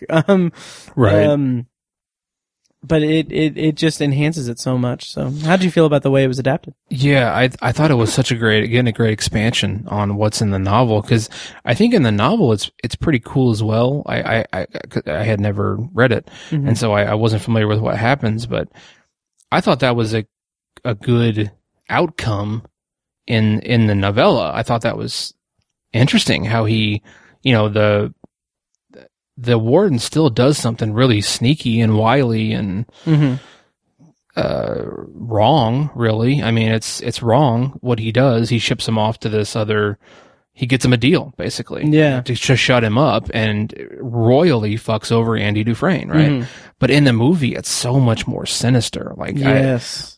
Just and what's so an extra degree of cynicism in what happens in the movie is that the warden goes out there himself, and sets him up and gives him his last cigarette and literally gives a signal to Paul Hadley to fucking murder him. Like, it is fucking diabolical in the movie. And like, I obviously when I was a kid and I watched this, I was like, oh man, that's fucked up. But like, again, visiting it as a 34-year-old man, I guess the level of depravity jumped out to me more, and just how evil. It's fucking evil.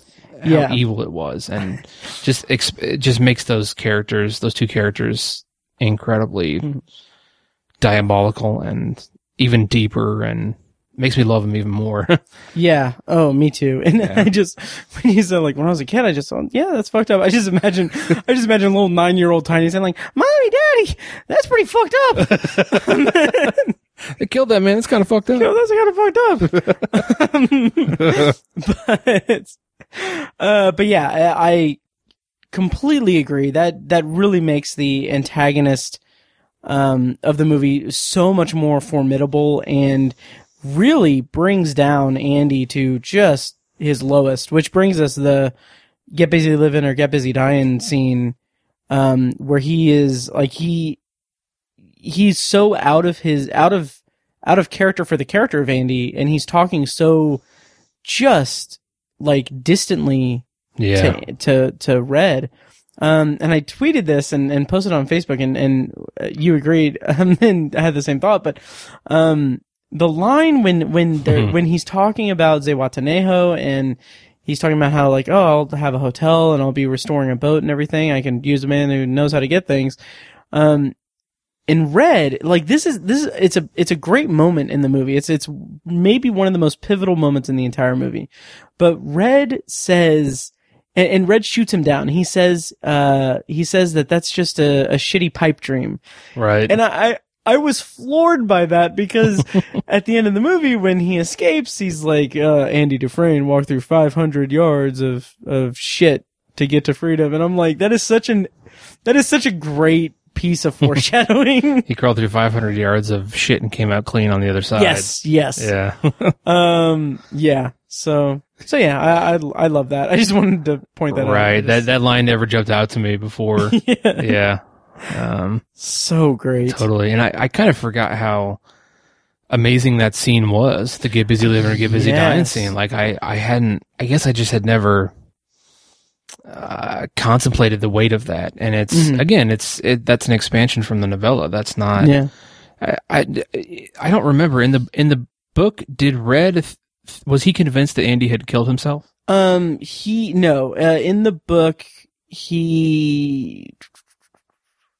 in the book, I don't think so. I can't remember either. No, I think that was something for the movie, because like that moment where he's like, oh, he's dead in a cell. He's got to be. He has the longest night of his life, and he's like, I didn't know. Yeah, he thinks he's dead in his cell, and he killed himself. Right. Yeah. And again, just the pain of that, like that. Right. It's just, it goes back to the whole hope and friendship kind of thing. Right. Yeah, it's a great moment. And another thing I want to touch on real quick is another enhancement from the novel or the novella, is the way that Darabont incorporates, he makes this out to be such a high level, like, chess game between Andy and the warden. 'Cause he's cooking his books and he's doing all of the shady shit for the warden. And so in the novella, he has a friend on the outside before he goes in that sets up his fake identity and everything, and sets aside money and all that. And that's all in the novella. But here in the movie, he ties that to his dealings with the warden. So what he does is he's filtering out the money into an account in an assumed name that he eventually goes and gets. So he swindles the warden out of, like, millions of dollars, or however much. Mm-hmm. And, like, I just thought that was just a beautiful piece of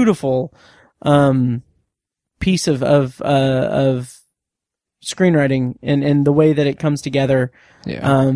For it. I love this movie so much. I know. And I love the part where Andy is describing that to Red in the library. Mm-hmm. They're, like, filing books away, and he's like, it's amazing what you can accomplish by mail. And he's like, I was an innocent man when I came to prison. He's like, I was an innocent man on the outside. I had to come to prison to become a crook. Right. Like, just great lines. I love that. In there. Yeah. Yep. And I also love the comeuppance of the warden in the movie, because it's less. What happens to him in the book? Does he? In the book, I can't remember, because I don't remember if He gets caught. He gets caught, yeah, but it's like such a, because he's not. It's a different circumstance. I don't feel like Andy turned him in via the press or whatever. No, I don't think so. And it's funny because it's such a smaller moment in the book, because like there are like several different wardens in the book, so it's not like he's like the most dire of them. Right. But I can't remember. I don't think he kills himself. I don't think so either. But anyways, the comeuppance of the warden in the movie, and culminating with him killing himself in his office. Yeah. And like, I love how Darabont chose to like sit in that moment. Like Frank, Red is doing his narration, and he's saying like, I like to think that the last thing that went through the warden's head, other than that bullet, is to wonder how the hell Andy Dufresne ever got the best of him. Yes. And Darabont is like focused on Warden Norton with a hole in his chin and his brains all over. Like, we linger on that so shot for like 4 or 5 seconds while he says that line, and it's just like a big fucking middle finger to him. Yes. I love that. And it's not, me too. It's not like tasteless or gory or like ridiculously graphic. It's just, it's his comeuppance. It's an exclamation point. Yeah. Exactly. I love that. And of course, that's a very famous part of the movie, and it jumps out, and I always remembered it. But again, it's just, I haven't seen this in so long. I can I appreciate it so much more now. Absolutely. It's so good. And also the I fucking love it. The Bible.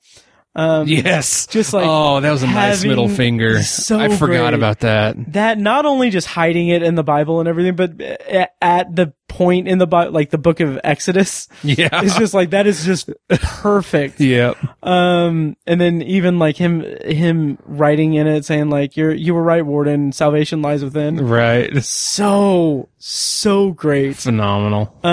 Also that reminds me, this is another tangent real quick, and we'll start to wrap up here, but, that just reminded me that I saw a clip of, I don't remember who it is, but some like Texas, like, I don't think he was a senator, but someone was being interviewed by Jake Tapper on CNN, and they were saying like Jake Tapper was like, you work for Governor whoever, and you've said that you don't think Muslims should hold office, and why not? And then he's just like, well, I don't think they should. And he has obviously that drawl. So I don't think they should be able to, because everyone that's sworn in has to put their hand on the Bible.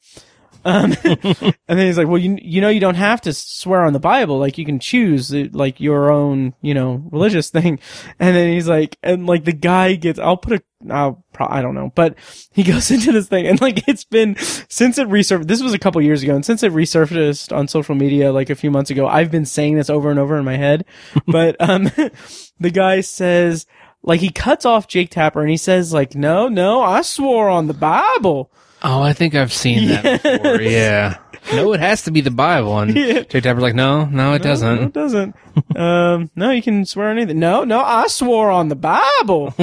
And he's like, I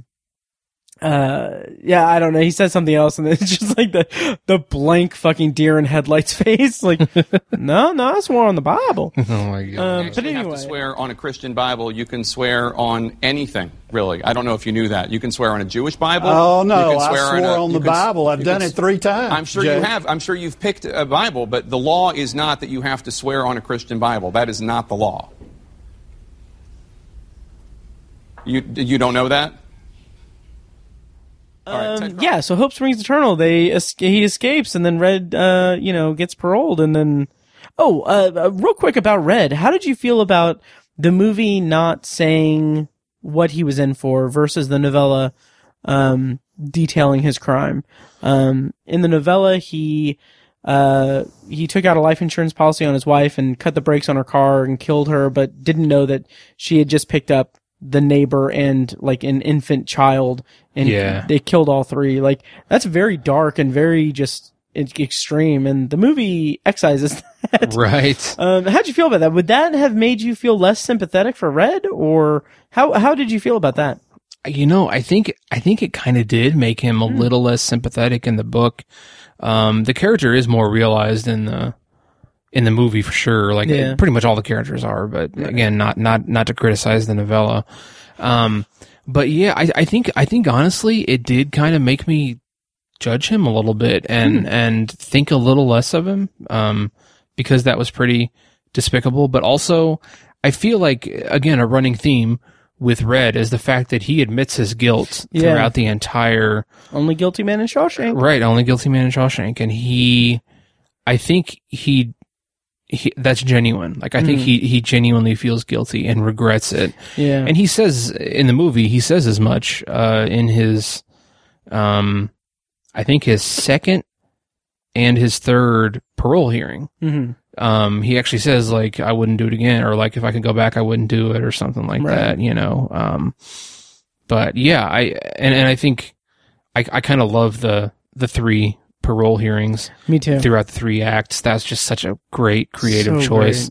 And his evolution throughout those 3 hearings are just phenomenal. It's I think another great way to showcase the passage of time. Yeah. I love it for that. Oh, totally. Yeah. And I think I think it was on the Kingcast where they were talking about this movie, and I don't remember which host said that he thinks those 3 scenes are what earned Morgan Freeman his Oscar nomination. Yeah. Especially the last one. And I agree with that. I think he's probably right. Absolutely. Yeah, because that last one is just epic. Oh, absolutely. Such an epic moment. And I love the response after the first one. Like, it's the opening of the movie, essentially, and like, he walks out, and then he like, one of the guys who was actually in The Mist, also, he played the biker guy in The Mist. Brian Libby, I think. I don't know. But anyway, he says like, oh, how'd it go? And he's like, oh, I got rejected. And he's like, oh yeah, I got rejected last week. Right. I think Haywood or someone, or the other guy is like, yeah, I'm up for rejection next week. It's just, that's funny. Another great example of the passage of time in the movie and the way it's depicted, visually is, the kind of recurrence of, or the callback to the everyone here is innocent thing, or everyone here is innocent. It's like, first of all, I love William Sadler in the beginning when he's like, when that is introduced in the movie, saying like, oh, everyone's innocent, and then Red is like, oh, Haywood, what are you in for? He's like, oh, the lawyer fucked me. Yeah. And then like later when Tommy enters into the story, you get Andy saying that. He's like, oh, don't you know, everyone here's innocent. Lawyer fucked me. Yeah. I love that. It's just the storytelling and the screenwriting is just phenomenal in this movie. Absolutely. Okay, so let's wind down. Is there any parting thoughts? Just overall, like, that ending is a perfect movie ending in my book. It really is. Yeah. And again, I remembered the ending like almost beat for beat. Like you know, it's you can't forget it, right? But I feel like, again, it's just like, it's the perspective of being a 34-year-old now as opposed to like a 20-year-old last time I watched this. I kind of forgot that, like, you know, they're panning out, and so you don't get to see a lot of detail about their actual embrace, but they give each other a big old hug. Yeah. And I had forgotten that. I distinctly remember panning out and the 2 characters walking towards each other, but I was like, did they shake hands? Do you get to see what happens? I don't really remember, and I feel like it was so touching that they just gave each other a big old hug, and I don't know if it's just that I have more years on me now, and so I feel like I know what I would say, and I would want to give that guy a big old hug and I'd fucking break down like a little bitch and cry. But, and I think this is probably the first time in my life I got choked up at the ending. Oh, wow. I think it probably is. I mean, it is incredibly powerful. Like, I'd forgotten that they hugged too. And like, that is it's such a simple gesture, but like combining that with the music and just the story and the zooming out, because like you don't need to see like what they say to each other, because you know what because it's all about the emotion of that moment, and it's just it's fantastic. And they, like, after they hug, like, Andy kind of like takes him by the shoulders, like, oh, let me look at you. You can make out those details. And I forgot how much minutia there was to that scene. It jumped out a lot more this viewing. So yeah, absolutely. One thing we didn't talk about just really briefly that I was wondering if you had an opinion on in the book, I don't think there are any characters who are described as being black, African American. Oh, yeah. Red is an Irishman. That's he's a white Irish guy, and he's a white guy. Those are the two main characters. We can the race of a lot of the characters are never mentioned, but I think we can assume that they're all white. Yeah. But in the movie, there's obviously Red is a black guy, and there's a few other characters who are black, but race literally never one time comes up in the movie ever. Right. And it's like I don't know.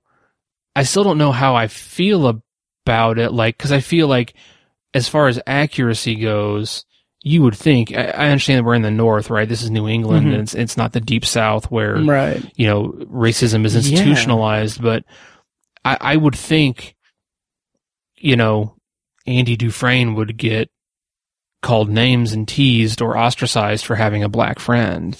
Yeah, that's interesting. Frank, I mean, 1949, people called racist white people called black people the N-word, and like that's how they referred to them. It wasn't like just I'm trying to be racist, so I'm going to call them that. Like that's what they referred. Like it was just a thing, and that word is never once used in the movie. And again, this is not at all a criticism of it, but it's just interesting how it felt organic that there was no racism in the movie.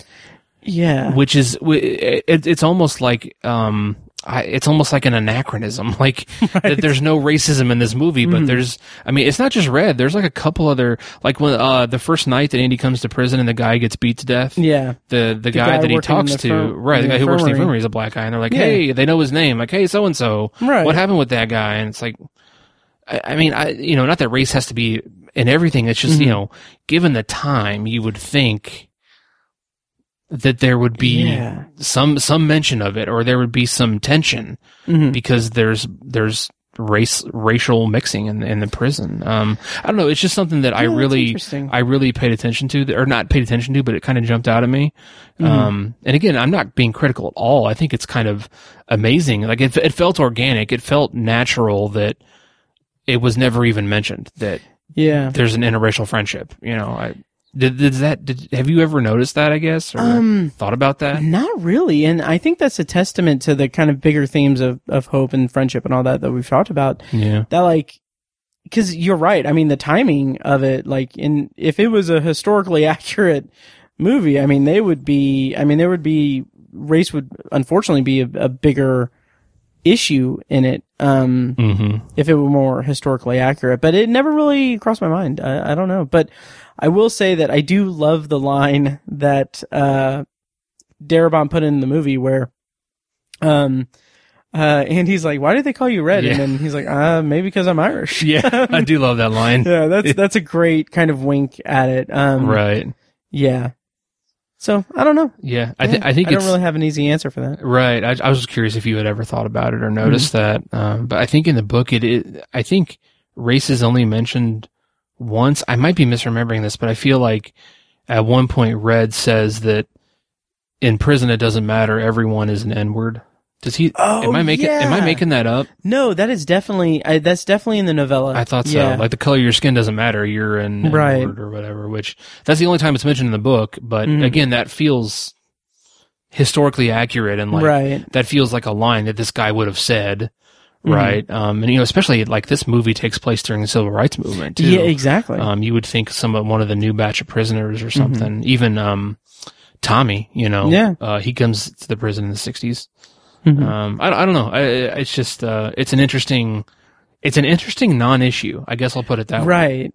And you know what's interesting is and maybe I'm not saying that we'll cover this year, but I wonder how the Green Mile is in terms of that, because I haven't read the Green Mile, and I haven't seen the Green Mile in, I mean, over a decade easy. Yeah. So maybe that's something we will revisit at some point. That'll be an interesting theme to explore when we get to that. Yeah. All right. Have we talked out this movie enough? I know think that we have probably talk for hours, but totally. Before we wind down, before we officially end, I do want to mention two things. One, in terms of pop culture references, reference the Shawshank Redemption. So, Family Guy is not a great show. I knew you were going to say Family Guy. I fucking love that scene so much. Go ahead. Family Guy in like season 7 had an episode called Three Kings, where it's basically a parody of 3 Stephen King stories and movies. So they do Stand By Me, Misery, and Shawshank.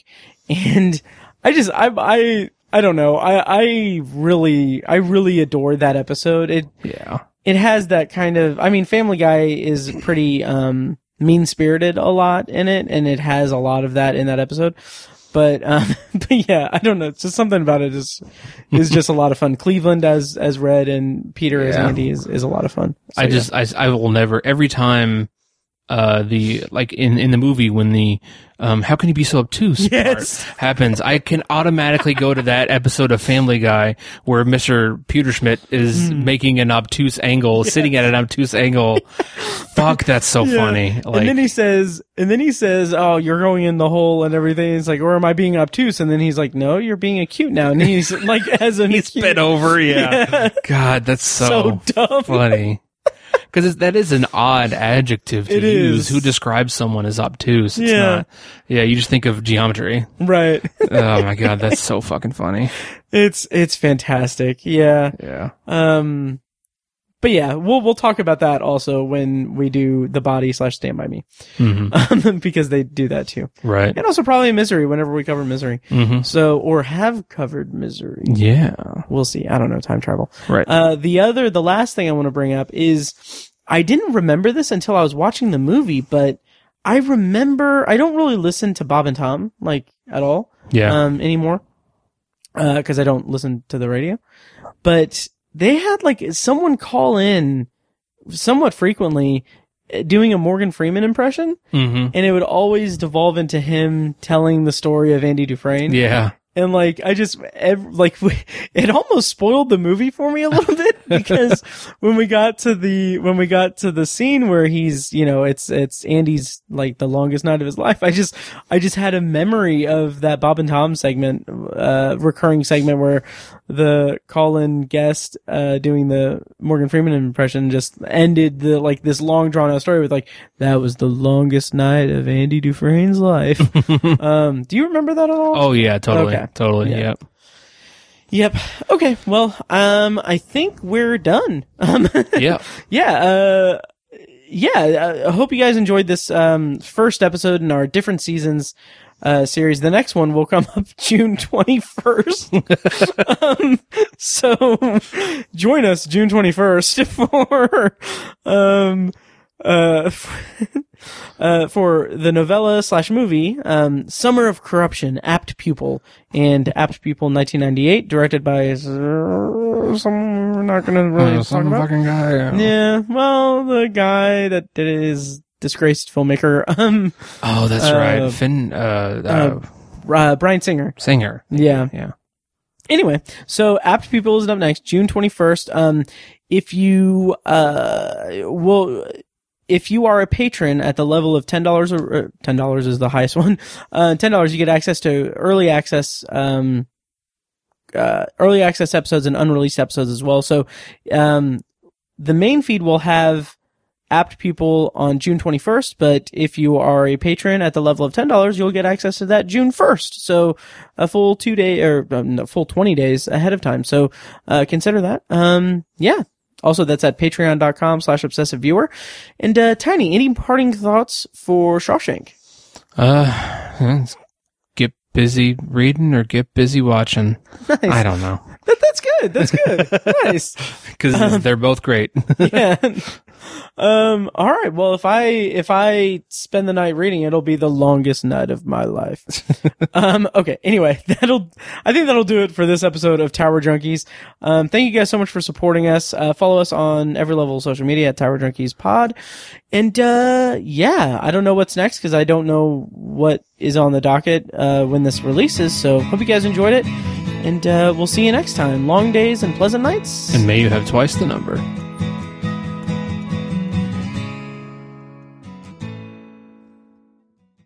And now, here's a short clip from our Patreon-exclusive RSS feed. To hear the full clip and more exclusive Patreon content, go to patreon.com/obsessiveviewer and become a patron at the minimum rate of $1 per month.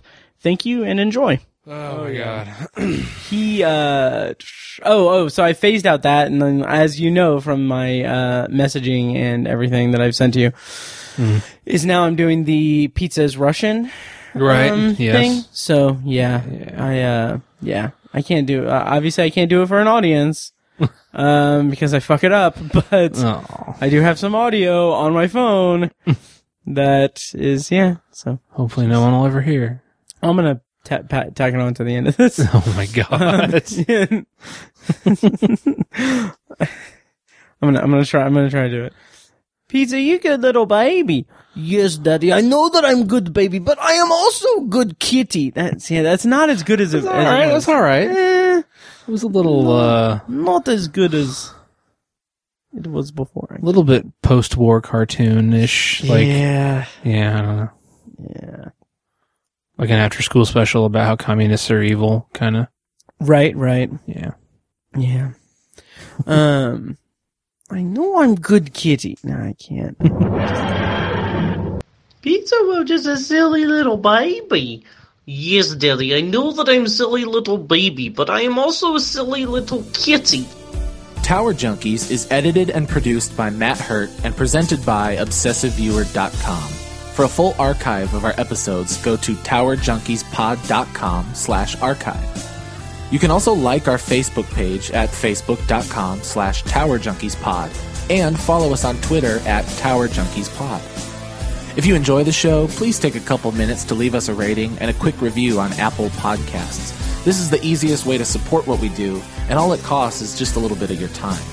If you'd like to donate to the podcast, you can make a PayPal donation at towerjunkiespod.com/donate or support us on Patreon for recurring donations and access to commentary tracks and B-roll audio recorded exclusively for patrons at patreon.com/obsessiveviewer. Every donation goes toward paying the fees to keep the podcast running and is greatly appreciated. For official Obsessive Viewer merch, including shirts, mugs, phone cases, and more, visit our TeePublic store. You can find a link to the store in the show notes of this episode and at obsessiveviewer.com/donate. Or you can simply search for Obsessive Viewer at tpublic.com.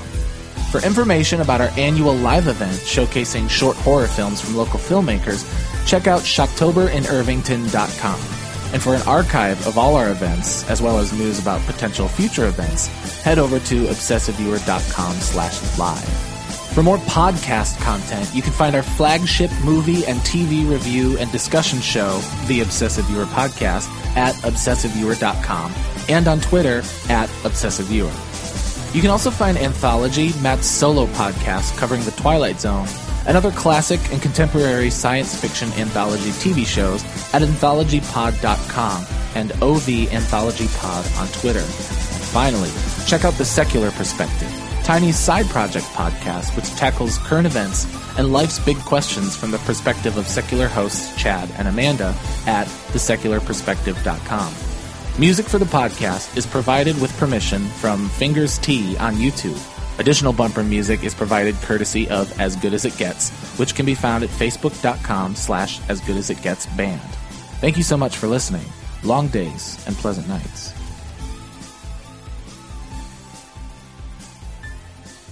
Kitty!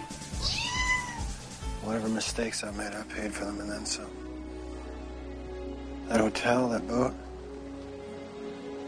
I don't think that's too much to ask.